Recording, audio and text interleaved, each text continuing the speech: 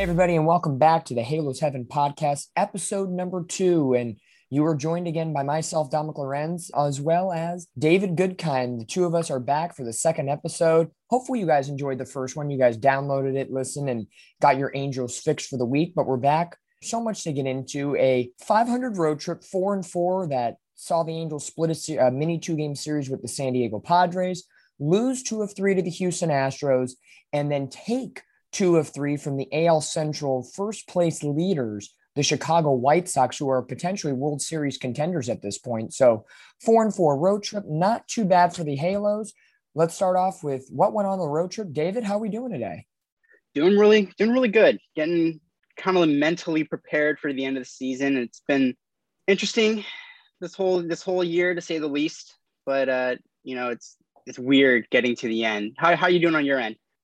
Doing pretty good. We're entering, as we record this, it's Friday, September the 17th. The Angels, first of their final homestand of the season. Oakland for 3, Houston for 4, Seattle for 3.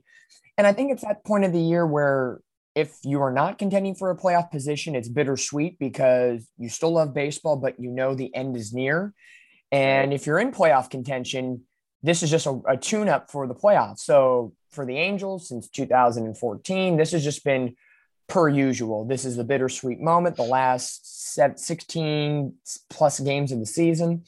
But I really did like what the Angels did on the road trip. They got good pitching, highlighted by Alex Cobb yesterday afternoon against the Chicago White Sox, returning from the injured list. And even though they only took 1 of 3 from the Houston Astros, you saw some good pitching in that series as well. So what can you take away, at least from this recent road trip, on the pitching side of things? We're set for the future. They are missing a couple pieces. The bullpen needs reworking, but the young guns are legit, and they're going to be fixtures in this rotation for years to come. Guys like Suarez, Barria, when he's on, is super vital to the team. If they end up re-signing Cobb, he looked great in his outing yesterday, and there's a lot of upside, and we haven't had that in a long time. And it's kind of depressing to say it, but the rotation really does have some upside for the first time in maybe a decade. So a lot of bright spots in the rotation, at least that I noticed from this road trip. Yeah, I know Jansen Junk had a terrific 4 1/3 innings pitched against the Chicago White Sox, and he cut through that heart of the White Sox lineup of Abreu, Jimenez, Luis Robert, and company very handedly, in a sense. So Jansen Junk, for a second time out, looked pretty good. Cobb, as we just mentioned, looked great coming back from the injured list. And I got to show a little love to the bullpen a little bit. Game 2 of the series, Angels just squeaked by the White Sox. And for the first time in a really long time, you saw a clean back into the bullpen. Myers, Cishek, and of course, the aforementioned hashtag extend Raisel Iglesias, as we mentioned on here on the podcast. Every time we can, Artie, if you're listening, please pay the man the money. But it was so nice to see a 7th, 8th, and 9th inning without any horrible nerves. I know Raisel gave up a hit or so, but Myers and Cishek look great, and Iglesias got his 32nd save. So it was really nice to finally see the back end of the bullpen, what we hoped for them early on in the season to go throughout, all 162 games of the season. Right. And I saw the stat where the Angels are 61-0 when when leading after 8 innings, which is, it just places so much importance on that setup guy and getting holds and just getting the opportunity for Raisel to get the save because he's going to do it. So seeing it when it's finally in action and how relaxed as an Angels fan we can be after the 8th inning is such a weight off our shoulders. And I know it's coming together late, but at least it's coming together at some point. And I know the theme of building off of this finish and going into next season is huge, and why the Angels really shouldn't tank right now. It's about building momentum and having something to look back on when we go into spring training and say, hey, this works. We can keep this going and we can make it better. And so like you mentioned, the bullpen has been much better as of late. Aside from Junior Guerra, but I won't get too much into that. But We try to take the positives every once in a while with our Angels bullpen. Steve Cishek has been good lately, and the guys are coming to perform. And I love what you talked about with Jansen Junk, the rotation, whatever role he has with the team, if he does have one next season. First of all, I love his name. It was really awesome when he was with the Trash Pandas, the perfect compliment right there. But no, he's been really, really good since being called up and reliable, which I don't know if any of us predict. I don't know what to expect, but that Heaney trade is looking better each day. Yeah, I think, for a lot of Angel fans, it was tough to see Heaney go because he had been such an integral part of the organization for Absolutely. 7+ seasons, and he was a fixture in the Angels rotation. But to see the return that we're getting in, all three pitchers that the Angels got, or maybe not all three pitchers, but I know in the Tony Watson trade to the Giants and the Heaney trade, all the pitchers that we got back have been utilized at some point this season. Selman, Marte, now Junk. So you're looking at it now as, well, maybe these trades ended up being a good thing in the future now that we have some perspective right back from July 30th, now a month and a half plus. But I think what the bullpen's doing right now is giving potentially a good problem for Perry Manassian to look at this upcoming offseason, because I don't want to play too much of the what if game, but let's say Cishek and Myers are more on than they've been this season, next season. Can that be the formidable 7th, 8th, 9th inning? I think this is going to be the one problem that Angel fans and the Angel organization will have to contemplate this offseason is the what ifs. We've seen them have bright spots throughout the year. Can they hold those bright spots for a full season? Yes, there's going to be ups and downs, but we want at least 7 or 8 out of the 10 opportunities to be good ones and only have a blip on the radar in a negative fashion every once in a great while instead of vice versa. Right. So I think the Angels have a lot to look forward to. Now, here's a fun stat from the road trip. 4-4 on the road trip, and you and I were just briefly talking about it before we started the show. Angels record against division teams. They are 11-9 against interleague matchups, 16-17 against the AL East, 21-12 against the AL Central, but here's where the bomb drops. They are 24-36 against teams in the AL West. And guess who the Angels play the rest of the way? All AL West teams. Yep. Oakland, Houston, Seattle, Texas, Seattle. Briefly, where do the Angels go wrong? And I know this is not the first year this has happened, where the Angels struggle and cannot get out of their own way against AL West teams. If, let's say, 5 to maybe 10 games are flipped in the other direction, the Angels are potentially battling at least closer with the Yankees, the Red Sox, the Blue Jays for a wild card spot. What is the kryptonite that the Angels just can't get over against their AL West foes? It's hard to pinpoint exactly. It could be a mental thing. It could be the fact that these teams know the Angels better than anyone else and just the frequency. I know Oakland is like 12-4 against the Angels this year. It's just not even close. And you look at the Angels record, they're 2 or 3 games below 500. 72-74 entering today. Right. So you just go 500 against the AL West, and this team is in contention for the playoffs, even with all the injuries and everything. It's literally come down to how poorly they've played against the AL West.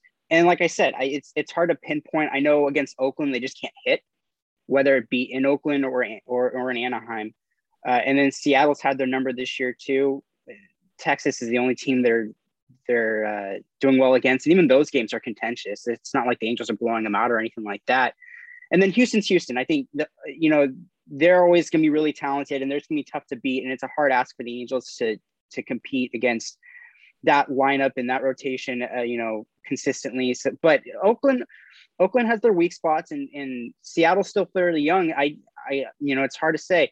It could be just be the familiarity of the matchups, but if they're going to have any success next year, I mean, that's got to be rectified immediately. They got to at least go 500 against the West. I think if you just, like you mentioned, it's got to be rectified, and it's got to be rectified fast, because if you go 500, you are in contention. And like I said, this isn't something that just happened this year. And I know 2020 was pandemic shortened season, so take it for what it is. But you could go back to 2019 and 2018, 2017.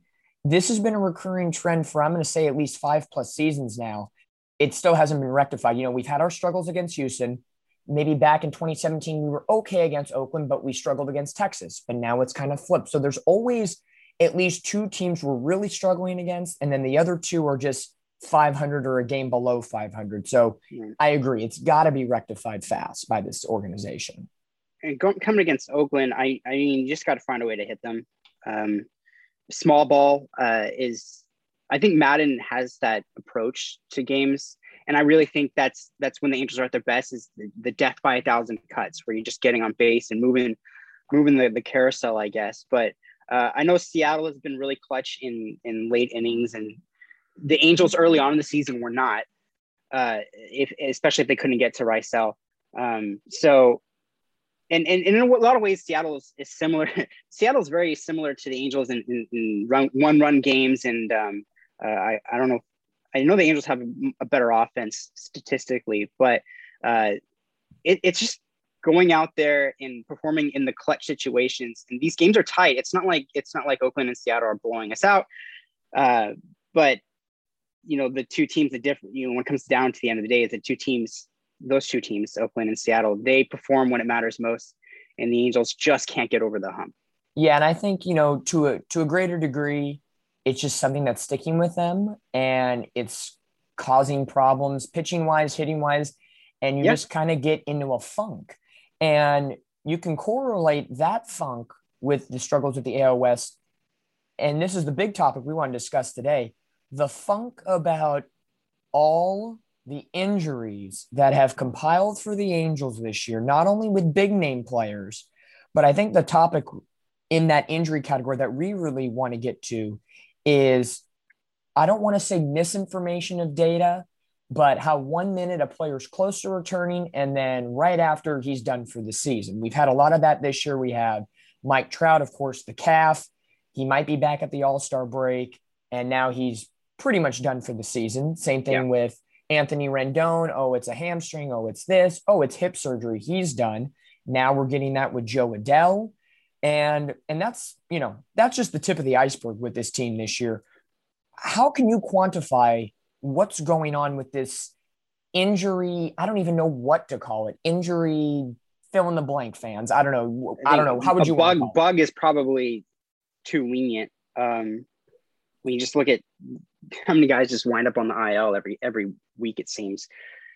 I don't know how you quantify it. There's a problem.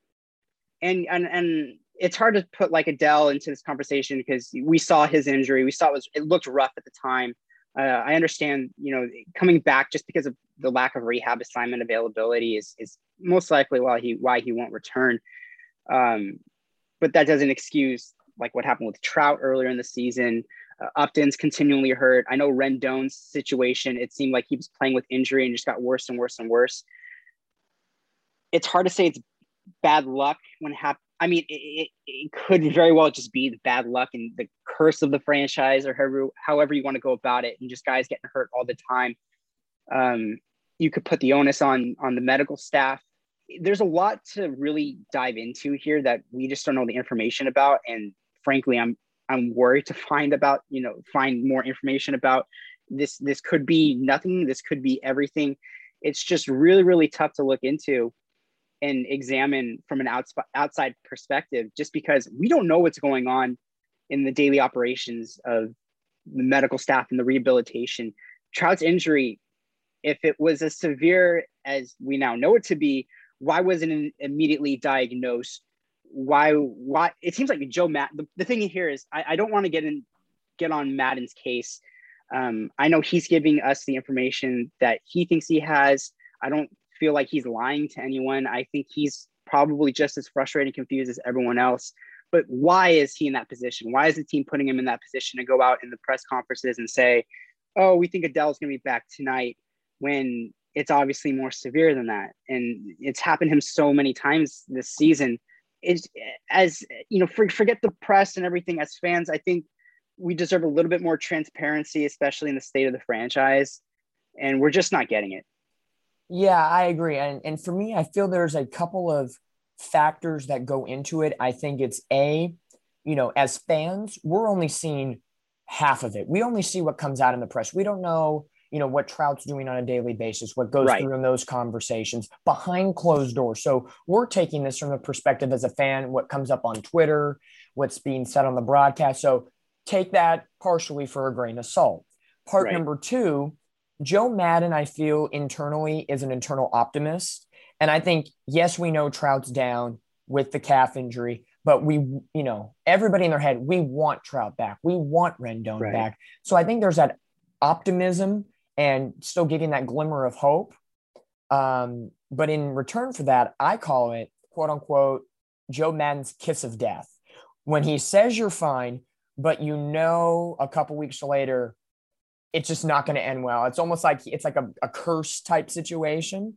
Yeah, that's a good way of putting it. I think it's the kiss of death because it's like he's saying, oh, Trout will be back. And now we find out he's not. So it's almost like as soon as Joe Maddon utters your name, you're on warning here. And it's nothing against Joe Maddon. I think it's just kind of a coincidence in that sense that the pieces kind of fell together in that sense. So, Joe Maddon, if you ever listen to this, we do not fault you for any injuries that are happening on the Angels right now. No, not at all. But I think another thing that I read about in talking about Joe Adell's injury when he crashed into the wall in Houston, and A for effort, but that's gonna be a little painful the next time you wake up. But I think it's in injuries like that could be day to day, maybe not get you on the IL for a short period of time. The Angels, I think, or teams don't want to say full out, oh, he's going to be out, because I think they want to keep the next team that they're playing guessing if they're going to be in the lineup and kind of, we got to prep for, the White Sox, we're going to make them prep for Adell. And then guess what? The gamesmanship of it all. Yeah, for sure. I think it's like that chess match. So I think that goes into it too. I'm not saying it's the whole part of it, but I think there's just little pieces that add up. I think a big portion of it is bad luck and coincidence, but we don't know what goes on behind closed doors. And I think that's where the bulk of the information would come, and none of us are privy to that information. The Angels are going to keep that tight lip. So we can only go with what we go with. Right. So, the Angels, there has been a disconnect in the injury reports this year, and, it hasn't gone in our favor. Again, Trout, Upton, Rendon, 3 key guys on your payroll out for a good chunk of the year. We've already mentioned in the last episode, and Angel fans know Albert Pujols playing for the Dodgers, money on your payroll, not playing for you. There's at least the top 6 or 7 Angel players on the payroll have played very limited this season. I know that is frustrating to Angel fans as well. You're playing with I call it a quadruple A team. They're not triple A. Yeah. They're not like Mike Trout, Shohei Ohtani level status, but they're just like it's basically the Angels role players that are getting it done. David Fletcher and Shohei Ohtani have been the 2 consistent points of the Angels lineup this season. To an extent. They've been there since opening day to now. I know Gosselin came in May, and a couple other guys have filtered in throughout, but on a consistent basis, money-wise on your payroll, Ohtani and Fletcher have been your mainstays this season. And talking about Shohei Ohtani, and this is another big conversation that's coming up, we're getting towards the end of the year, and in just about 2 months or so, baseball awards come out. We've been talking about all season. Shohei Ohtani is the perennial MVP candidate. He is favored, at least to most fans of baseball, most writers of America, you would think, not just because he hits so well, but he pitches so well. And I know there's stiff competition from Vladimir Guerrero Jr. I feel that is who Ohtani's truly battling against. I know there's some other great guys in the American League like Marcus Semien and some pitchers as well. Sal Perez is having a heck of a season too. Sal Perez just hit 45 home runs yesterday afternoon, which is the most of an AL catcher ever in Major League Baseball history. So I know he's a Royal, but tip of the cap to Salvador Perez. But let's kind of give a recap of Shohei Ohtani, at least recently. He was originally penciled in to start tonight, Friday, September 17th against Oakland. He's getting pushed back to a date possibly to be decided due to general soreness of his body. Okay, we get that. He's been a workhorse all year, pitching, hitting, not really getting many days off, especially with all the injuries to the Angels. He's needed to be in that lineup to be a thump in the order. So we get general soreness. We all live day to day. So Shohei Ohtani, get in the ice bath. Number 2, Joe Maddon did say because of recent slumps, he might get some days off upcoming. Now, that could be on the homestand, or maybe once the Angels are officially eliminated from playoff contention, quote unquote, he might get some extra days off. So that's some news about Ohtani. Now you get into the numbers of it all. And before we get into the first half, second half splits, what do you think about his general soreness and the recent slump and the potential off days Ohtani could be getting here the last 2 weeks of the season? You and I talked about this during the last podcast. It's really not surprising. It's a long season, and he's doing everything and something that no one's done before. So the fact that he's slumping now, that he's showing fatigue, that he's sore, he's human. This is what we probably expected to happen at the end of the season. It would have been incredibly amazing if he were still, hitting bombs every night and going 7 innings with a scoreless baseball. That would have been crazy and just unreasonable, really. What he's done so far is amazing in itself, but he's human. His body's going to start falling apart, especially now. I think the off days are earned by him. I know he probably doesn't want them, but the guy needs a rest. He's worked his butt off all season. He's been great. And, I know he's been slumping last 15 games. I know he's hitting 173, but he's picked it up lately. He's moved up to 273 in the last 7, and his on base is going up, and he's sort of getting it back together again. So he's slowly getting out of that slump, but the fact that he's in a slump shouldn't surprise anyone. And it has most to do with fatigue, I believe. Yeah, I think so, because you've seen a lot of his swings lately, as you mentioned, batting below 200 in his last 15 games. There's some pitches, fastballs down the middle of the plate, that he is just fanning on, wide stance, almost like what we saw last year from him when his batting was so off. So I think when you fatigue, you kind of get set in your ways and you think, I'm strong enough, I can hit it, I can flick it, and you kind of forget your mechanics a little bit. Yeah. So I think that's part of it. But hey, if you're telling me yesterday afternoon's game against the Chicago White Sox, before the game, Joe Maddon says, oh yeah, he's not pitching due to general soreness. Oh, but he's in the game today. He's going to leg out an infield single. He's going to run around the base. He's going to get hit by a pitch, still run around, and do it with a smile on his face and laughing with Gavin Sheets at first base after getting plunked in the leg. Right. Yeah. Like if that's general soreness, I want the medicine, because if I'm sore after a workout or something, I'm like on the couch in bed watching TV and saying I'm done for the next 6 to 8 hours. Ohtani's out there working his butt off, running around the bases and still trying to do something for the team. And hallelujah, the Angels pick up the win. I'm not saying he's responsible for it all, but he contributed to a positive day on the field. So that's incredible within itself. But as you mentioned, first half stats, second half stats. And I think this might paint the picture of the MVP a little bit. First half, 84 games, a 279 average. He crushes 33 home runs, 70 runs batted in, 19 doubles, and had an OPS of 1062. Fabulous all-star, started the game on the mound. Great first half for Ohtani. Second half, though, a little different story. 55 games. His average has dropped to 219 in that time. Only 11 home runs, 24 runs batted in, only 6 doubles, and an OPS of 788. So significant drops on all fronts. The only thing that's pretty much stayed stagnant is the amount of games he's played, pretty much. Right. We get it. Soreness. He was hot at the beginning of the year. He has dipped off a little bit. And his pitching numbers, yes, he took a loss against Houston, but he's still 9-2 overall this season. Yeah. His ERA is 3.36. His strikeouts are great. His innings pitched has been great. And his whip is still low. So at least on the offensive side of things, because Vladimir Guerrero Jr., who in perspective, a 317 average, 45 home runs, 103 runs batted in, and a 1017 OPS. Offense to offense, why is Ohtani still favored for MVP? Or maybe as his stock dipped a little bit, he's still in the lead, but maybe not as much to Guerrero Jr.? I'd probably go with the latter. I'd actually be surprised if he wins unanimously at this point. Here's the thing about Ohtani. Realistically, he's like a 260, 270 hitter.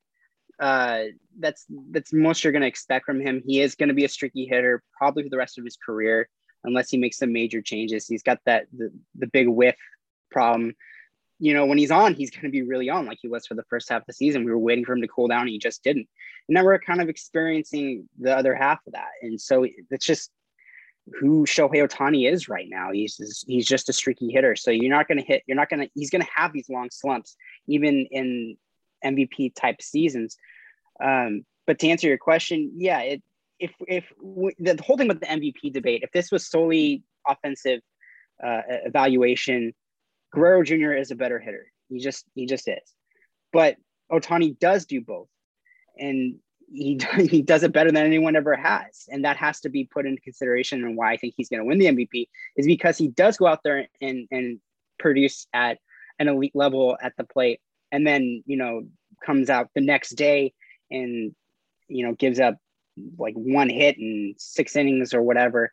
But that's what it comes down to is when we're looking at this MVP award, it has to be a combination. It has to evaluate all aspects. There's a chance Vlad Guerrero may win the Triple Crown. He's definitely, knocking on the door. But, when we're looking at Ohtani, he's done something that's never been done before, and Triple Crown has been won. And I saw it may have been Jeff Passan. I'm not sure who it was, but they said someone made the argument. Well, if Ohtani's playing every year and he's doing something similar to this every year, you have to give him the award every year, and that's kind of the idea. Yeah, you do. If he's producing at this level every single year, he is the most valuable player. Look how, it's scary to imagine where the Angels would be without Ohtani this season with all the injuries and everything. And that's what we're evaluating, the most valuable player. Ohtani gives you so much in almost every single aspect of the game. And so it transcends what the two are doing on offense solely, and more about how they're contributing to the game of baseball, to their team, and just what the overall narrative, I guess, is. Yeah, and I think this is where the MVP voting and maybe even, AL Cy Young Rookie of the Year, and maybe even maybe not manager, because manager's got to lead the team, but at least in the player categories, especially for MVP, I think this is where voters and potentially fans get their lines a little bit blurred. Everybody thinks an MVP has to be on a winning team. That's what everybody thinks is the case. This is what MVP award in Major League Baseball means to me. Whoever the MVP is, you can pluck them off any team, regardless if they're the worst in the league or the best in the league, and they could go to the best team in the league and make that team even better than they already are.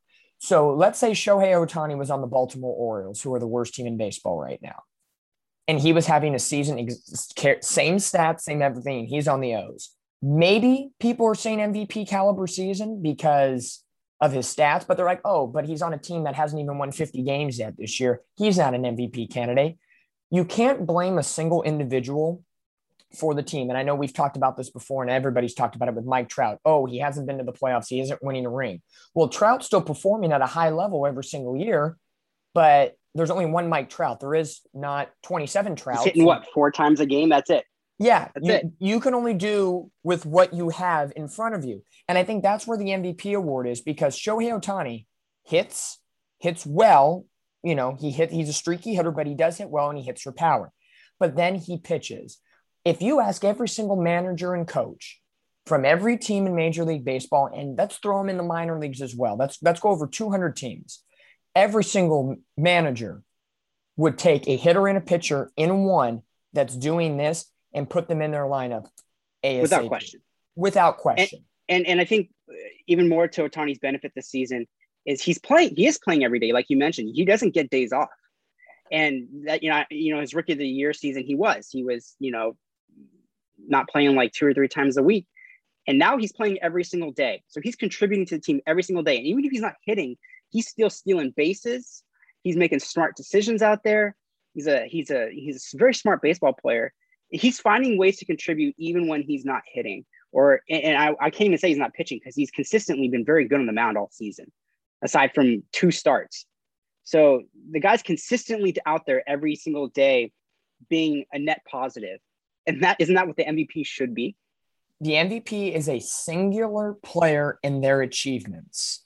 And I think, again, people get messed up by, oh, this player's not on a winning team. He's not on a winning team, and B, he's not the leader of his team and taking everybody. Again, he is one player, even though he does two things. He can't be Rysell when Rysel's not pitching. He can't be Walsh when Walsh is in a slump. You can't replicate Ohtani. Ohtani can't bat 9 times in a row. It just can't happen. And I think the Angels, I get it. They're on the West Coast. They have notoriety in the league. No, they're not the Yankees, the Red Sox, or the Dodgers, the top 3 marketing teams. But this is still a team that has notoriety. And we've seen it before with Mike Trout winning numerous MVP awards. And, right. He's competed against and gotten votes from the Baseball Writers of America. The same year, Miguel Cabrera won the Triple Crown. But still, it's an incredible fact to me. It still blows my mind when people say Ohtani or even back then Trout can't be the MVP because the Angels are not in the playoffs. Then let's make a separate, do the MVP let's do a regular season award and a postseason award. If Agreed. that's what I feel that's where we're getting into this area of not politically correct. Everybody gets a participation trophy award, but it's almost like there's so many subcategories for the main categories that every fan or every writer wants to plug every different player that's doing well in that moment. Then at that point, let's have an MVP every week of the season. And then whoever has the most weekly MVP awards is your grand MVP at the end. There you go.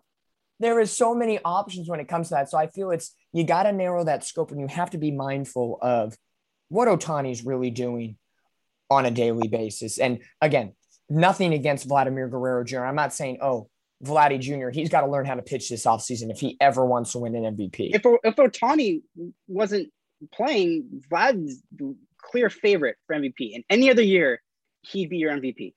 Yeah, and I think the one thing that you mentioned previously was Ohtani really hasn't had days off. And I know I mentioned this in the last podcast.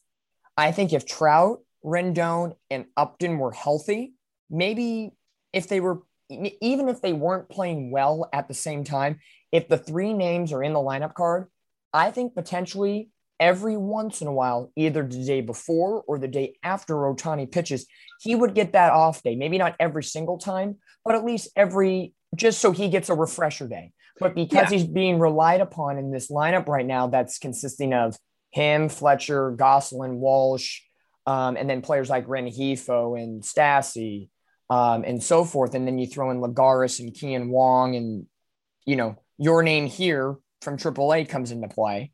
Ohtani is the name in this lineup right now, and maybe pitchers aren't fearing him like they did back in the first half of the season, as you can tell by the split stats from first half to second half. But I think if, Trout, Rendon, and Upton and other players were healthy, you would see Ohtani maybe have, at this point, maybe 5 to 10 games less played than he has. But, he could always pinch hit in those games too, so you never know. It's a very different way of thinking about it. And I think, again, we still have 2 weeks left in the year and a lot of things can happen. Look at the home run. Right now it's between Guerrero Jr., Ohtani, and now Salvador Perez has put himself in the running for home run crown. And I'm okay if it's not a unanimous decision. Again, if you win, you win. So if you win by 1 vote, you win by 1 vote. I feel the only way for it to become unanimous, and this is, it's not going to happen, barring any crazy things that happen. If Ohtani does pitch again this year, he throws a perfect game and every inning is an immaculate inning, or if he hits a home run every at bat the rest of the season. I feel that's the only way that it's going to be a lock, because I feel you have people that are going to be there's always the naysayers. They're going to say something. There's a lot still to divulge in the last 2 weeks with Shohei Ohtani. And even though he's on a cold streak right now and he's slowly picking himself back up, slowly but surely, there has been one guy on this Angels that has been white hot, and it's Jared Walsh. White hot Walsh is back again, the September edition. He did it in 2020. He's doing it again. And I know July and August were not very favorable months for Jared Walsh. He struggled a lot at the plate. He had some time off here and there. He was on the injured list a little bit, and he had to work his way back up. But the last homestand of August, when the Padres and Yankees were in town, you started seeing him turn the corner. And then to begin September, and now on this recent road trip, he's come on hot. So September of 2021, 359 average, 2 home runs, 6 RBIs, 4 doubles. He's had 10 hits in 11 games and has had 4 multi-hit games.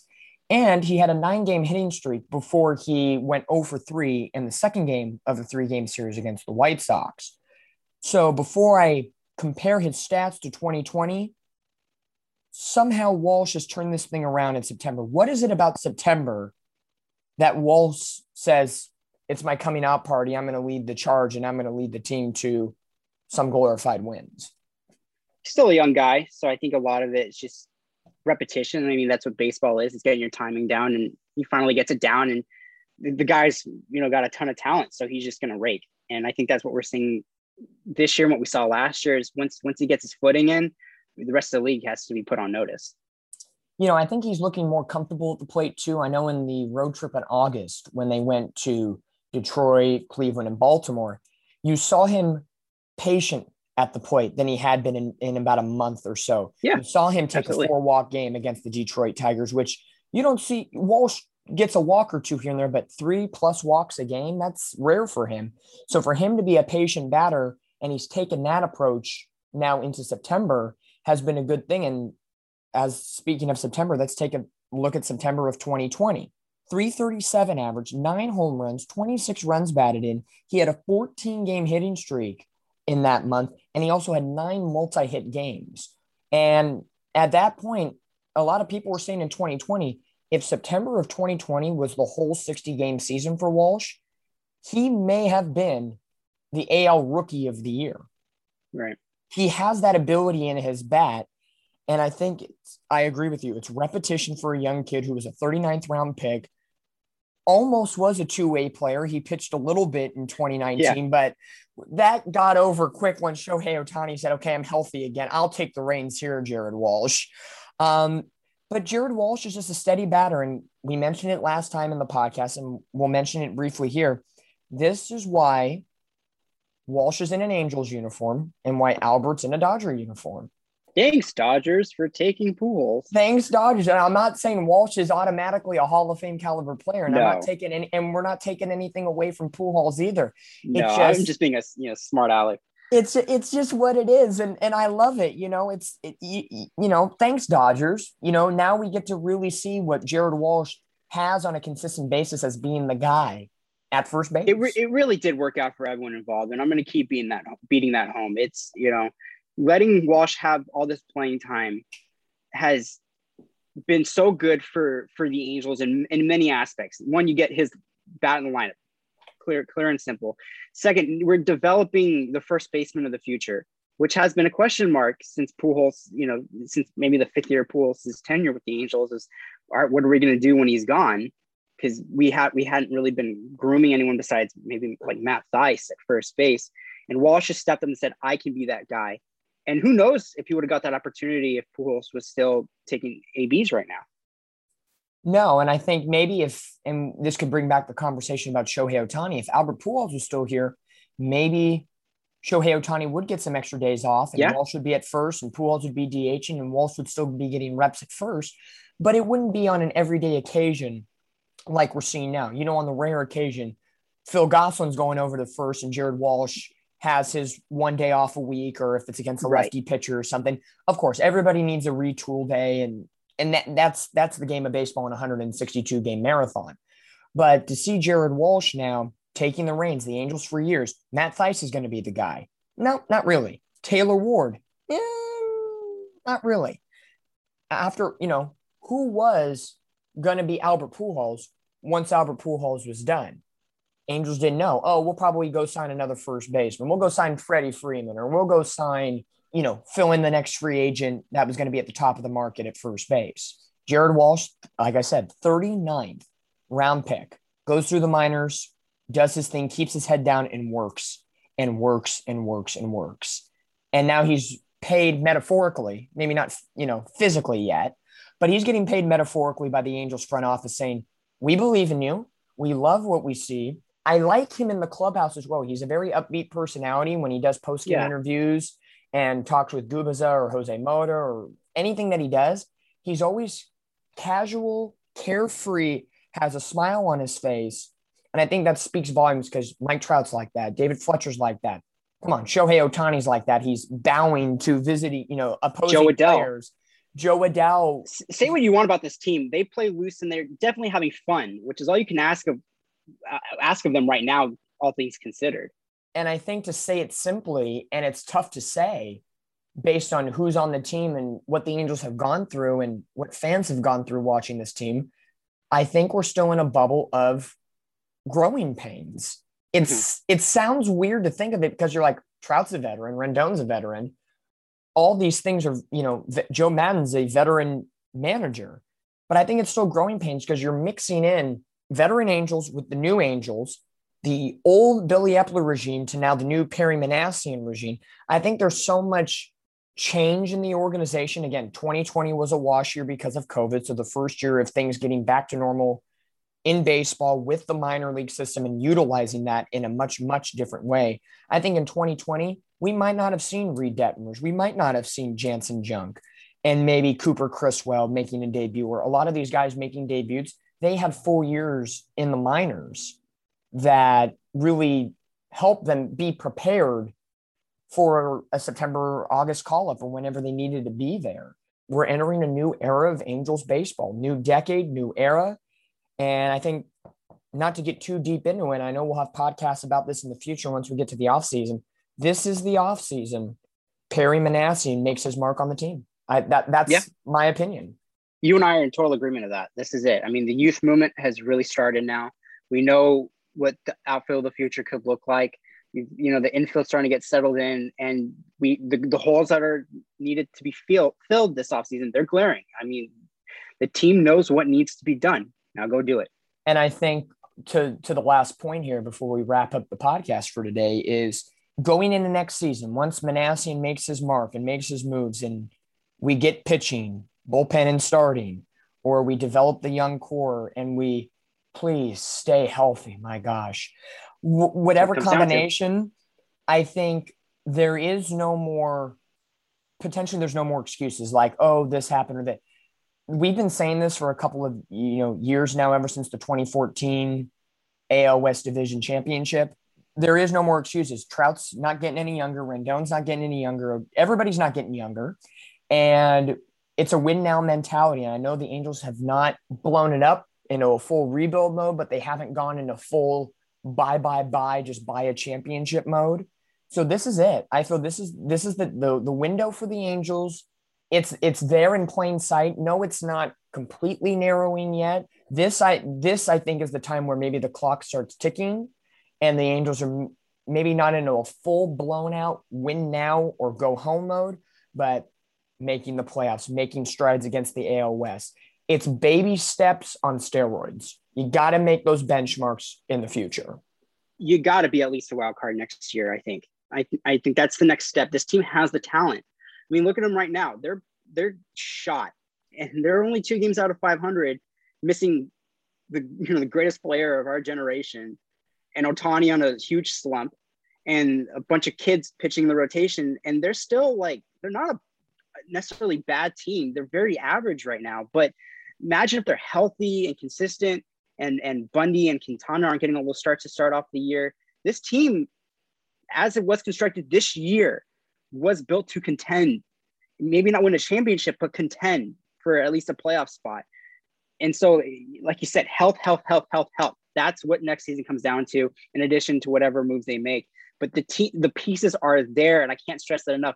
They have the roster there, and it's going to be only added to, if anything, this offseason. So I think, like you said, the window starts, November.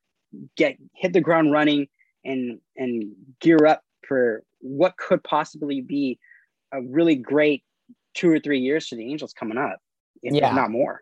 Yeah. When health is on your side, the sky's the limit. What's the best ability? Availability. And the Angels just haven't had that in recent years. I think if you get healthy, you clean up some games against the AL West, and the Angels were great in 1-run games this year. So you have that on your side. The Angels have a contending team, wild card or division, however you want to look at it. The playoffs is the playoffs. It doesn't matter how you get in. But, that'll be the conversation in the offseason going forward to bring it back into the scope, to wrap things up here on the Hey, Let's Have a podcast. 3 against Oakland, 4 against Houston, 3 against Seattle. Right now, TBD starter tonight. As of right now, it could be a bullpen day. You got Suarez on Saturday, Barria on Sunday. David, overall 10-game final at home, predictions for the final homestand. I'm going to be a fan here. I think they're going to perform well. I think that they're going to start some good tendencies going against the AL West moving forward. And this is a nice platform going into next year. I know the Angels historically love playing spoilers. So maybe this is the opportunity. We actually have a fun final 2 weeks here where, we feel like we're rooting for a playoff environment and all that, and get to be the bad guy for a couple of games here and there. So I think they're going to perform well. Tonight will be incredibly interesting to watch. Who knows what's going to happen, but it'll be an interesting watch. I'll guarantee that much. Yeah, absolutely. I feel the Angels, as a fan, you want them to perform well. And I think with Oakland struggling right now and their need to win in order to be continuously in the AL wildcard chase, I feel Oakland will put the most pressure on the Angels. Houston's pretty much got the division locked up. I could see the Angels at minimum splitting that series because they have fared better at home against Houston this year than on the road. Seattle is a hot team. It's kind of, 1 year they're good, 1 year they're not. So out of 3, if the Angels could win that series 2 of 3. And I think, you split Houston, you take 2 of 3 from Seattle, and Oakland, I'd say give them a fight. The Angels have had tough times to maybe take 1 of 3 from Oakland. So pretty much 4 and, well, no, let's see, 2, 2 and 1. So 5 and 5. So if we stick to 500, it's a win for the Angels. Story of the season right there. Yeah. Just the story of the season for the Angels if it occurs in that way. But plain spoiler, the one thing I hope happens, but at the same time doesn't hope happens, the Angels rattle off 14 in a row and then end the year 1 game out of a wild card spot. Then I'd have to bang my head against the wall and said, we did this for 1 game. Give us a lot to talk about. I'll give you that. That'll give us a lot to talk about. So if the Angels win, great.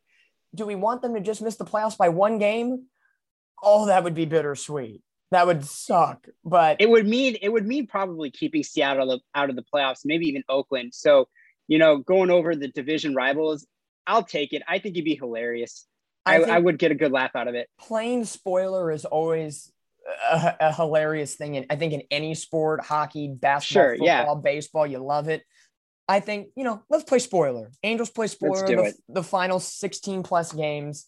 We'll see what happens again. Oakland for 3, Houston for 4, Seattle for 3, the final 10 home games for the Angels in 2021 before heading out on the road for 6 to end the year, 3 in Texas, 3 in Seattle, and then the offseason is upon us. But for right now, that is the second episode of the Halos Heaven podcast, the reboot edition, and 2 episodes in a row. Dominic Lorenz, David Goodkind here with you, hoping next time that either one of us are on the podcast or maybe somebody new will drop into the podcast next time around. We'll have some more Angels news and notes for you. But here on Friday, September the 17th, Angels 72 and 74, looking to hopefully be above 500 at the end of the 2021 season. But we will see what happens. But I'm Dominic Lorenz. That's David Goodkind. Thank you for joining us here on the second episode of the Halos Heaven podcast. And we'll see you guys very, very soon. Let's get that dub.